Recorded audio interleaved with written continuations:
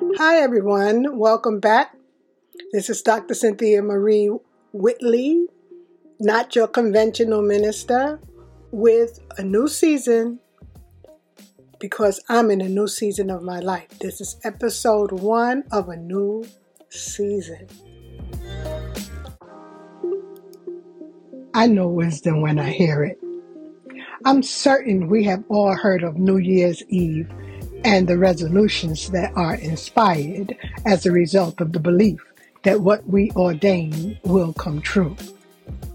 In the housing project where I grew up, as soon as dusk hit on New Year's Eve, a congregation of teenagers and preteens, liberated by the allowance to roam past dusk, rejoiced in the jubilant entertainment of the night. With anticipation and determination, the challenge of finding as many forsaken pine trees treasured just days prior signaled the beginning of the new year. We hauled the pine trees discarded by neighbors, signaling the end of Christmas to the heart of our courtyard, creating a towering pile of memories past and children's wishes fulfilled. The older teenagers set fire to the trees.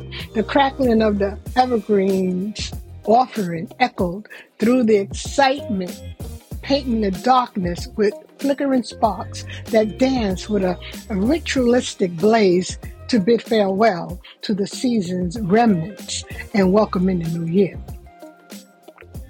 The beauty was that the police officers did not reprimand us for setting the blaze. The flames surged skyward, reaching with a glow as high as the third story of our project building, painting the night with an infernal hue. "Don't stand too close," shouted the mothers and fathers from their windows. The biting scent of burning evergreen filled the air, a sinister aroma that drew neighbors to their windows, their faces illuminated by the fiery spectacle, casting a curious glow across their mesmerized expressions. It was those nights that we talked about our New Year's resolutions. As we shouted, "Happy New Year's! Happy New Year's!" We were full of joy during our yearly ritual. At that time, never in my life had I heard about the winter solstice. 45 years later, and it is just now beginning to resonate with me. What I know for sure is that the New Year resolutions only lasted a week at most, and then we were back to our old habits of making excuses for not keeping our resolutions. It's much the same today as an adult. I am not an expert, but I know wisdom when I hear it. I know now, as I have I'm going to stop there for a minute.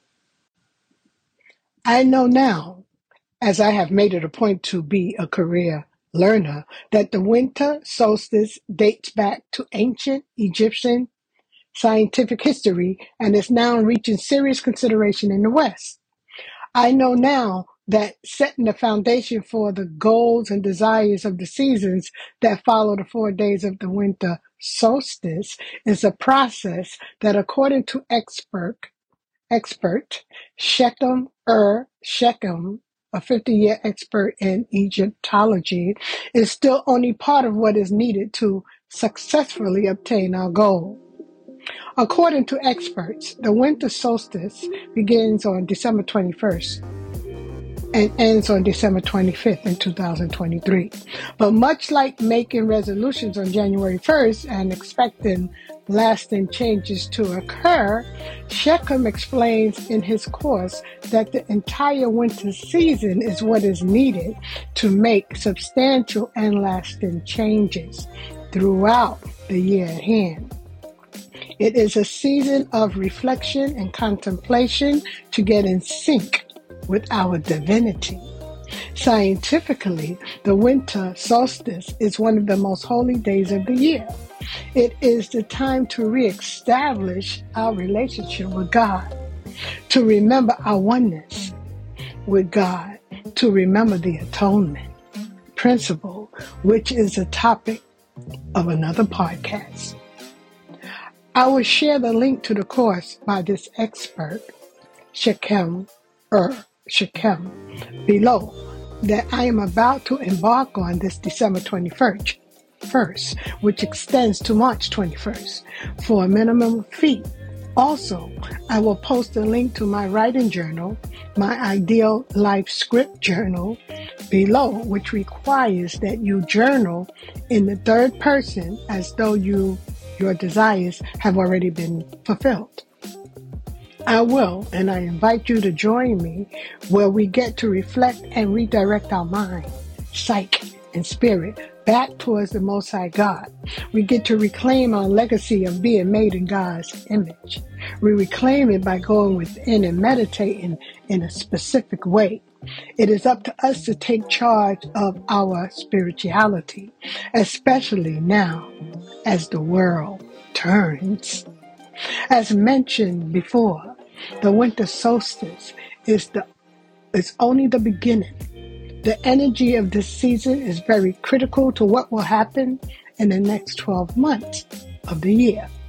There is magnetic energy during this and any season, much as the invisible energy in a compass shows us which direction we are facing, north, south, east, or west. These magnetic forces of the earth during the winter season affect the psyche of man, enabling us to produce desired results because of the energy of the season, enabling us to grow spiritually as we regenerate our minds, bodies, souls, and spirits. Our receptors respond to the energy of the season, which explains the brief experience of goodwill to all men experienced by the majority during the shortened holiday season experienced in the West. What do you desire? Happiness? A healthier style of living? Riches? How about a closer relationship with the divine? What if I told you that the energy of the winter solstice was made with mankind in mind?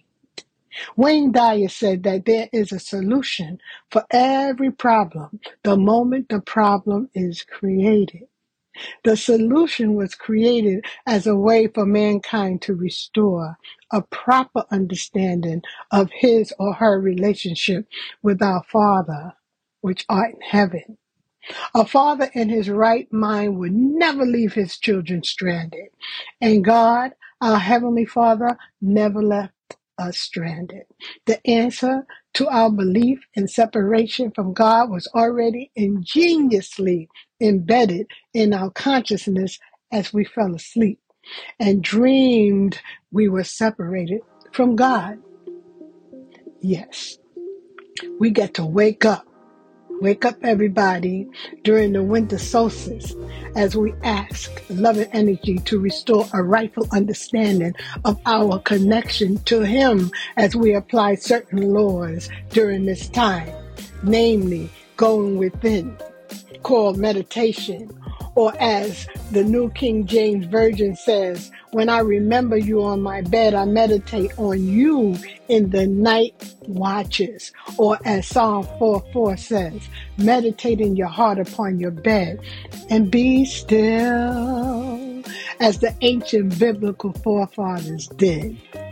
It is during this time that we get to remember that we are divine beings first in human form. The form is not the being. What is within is the being. It's time to put on our new garments of divinity. And with that I say, peace and shalom.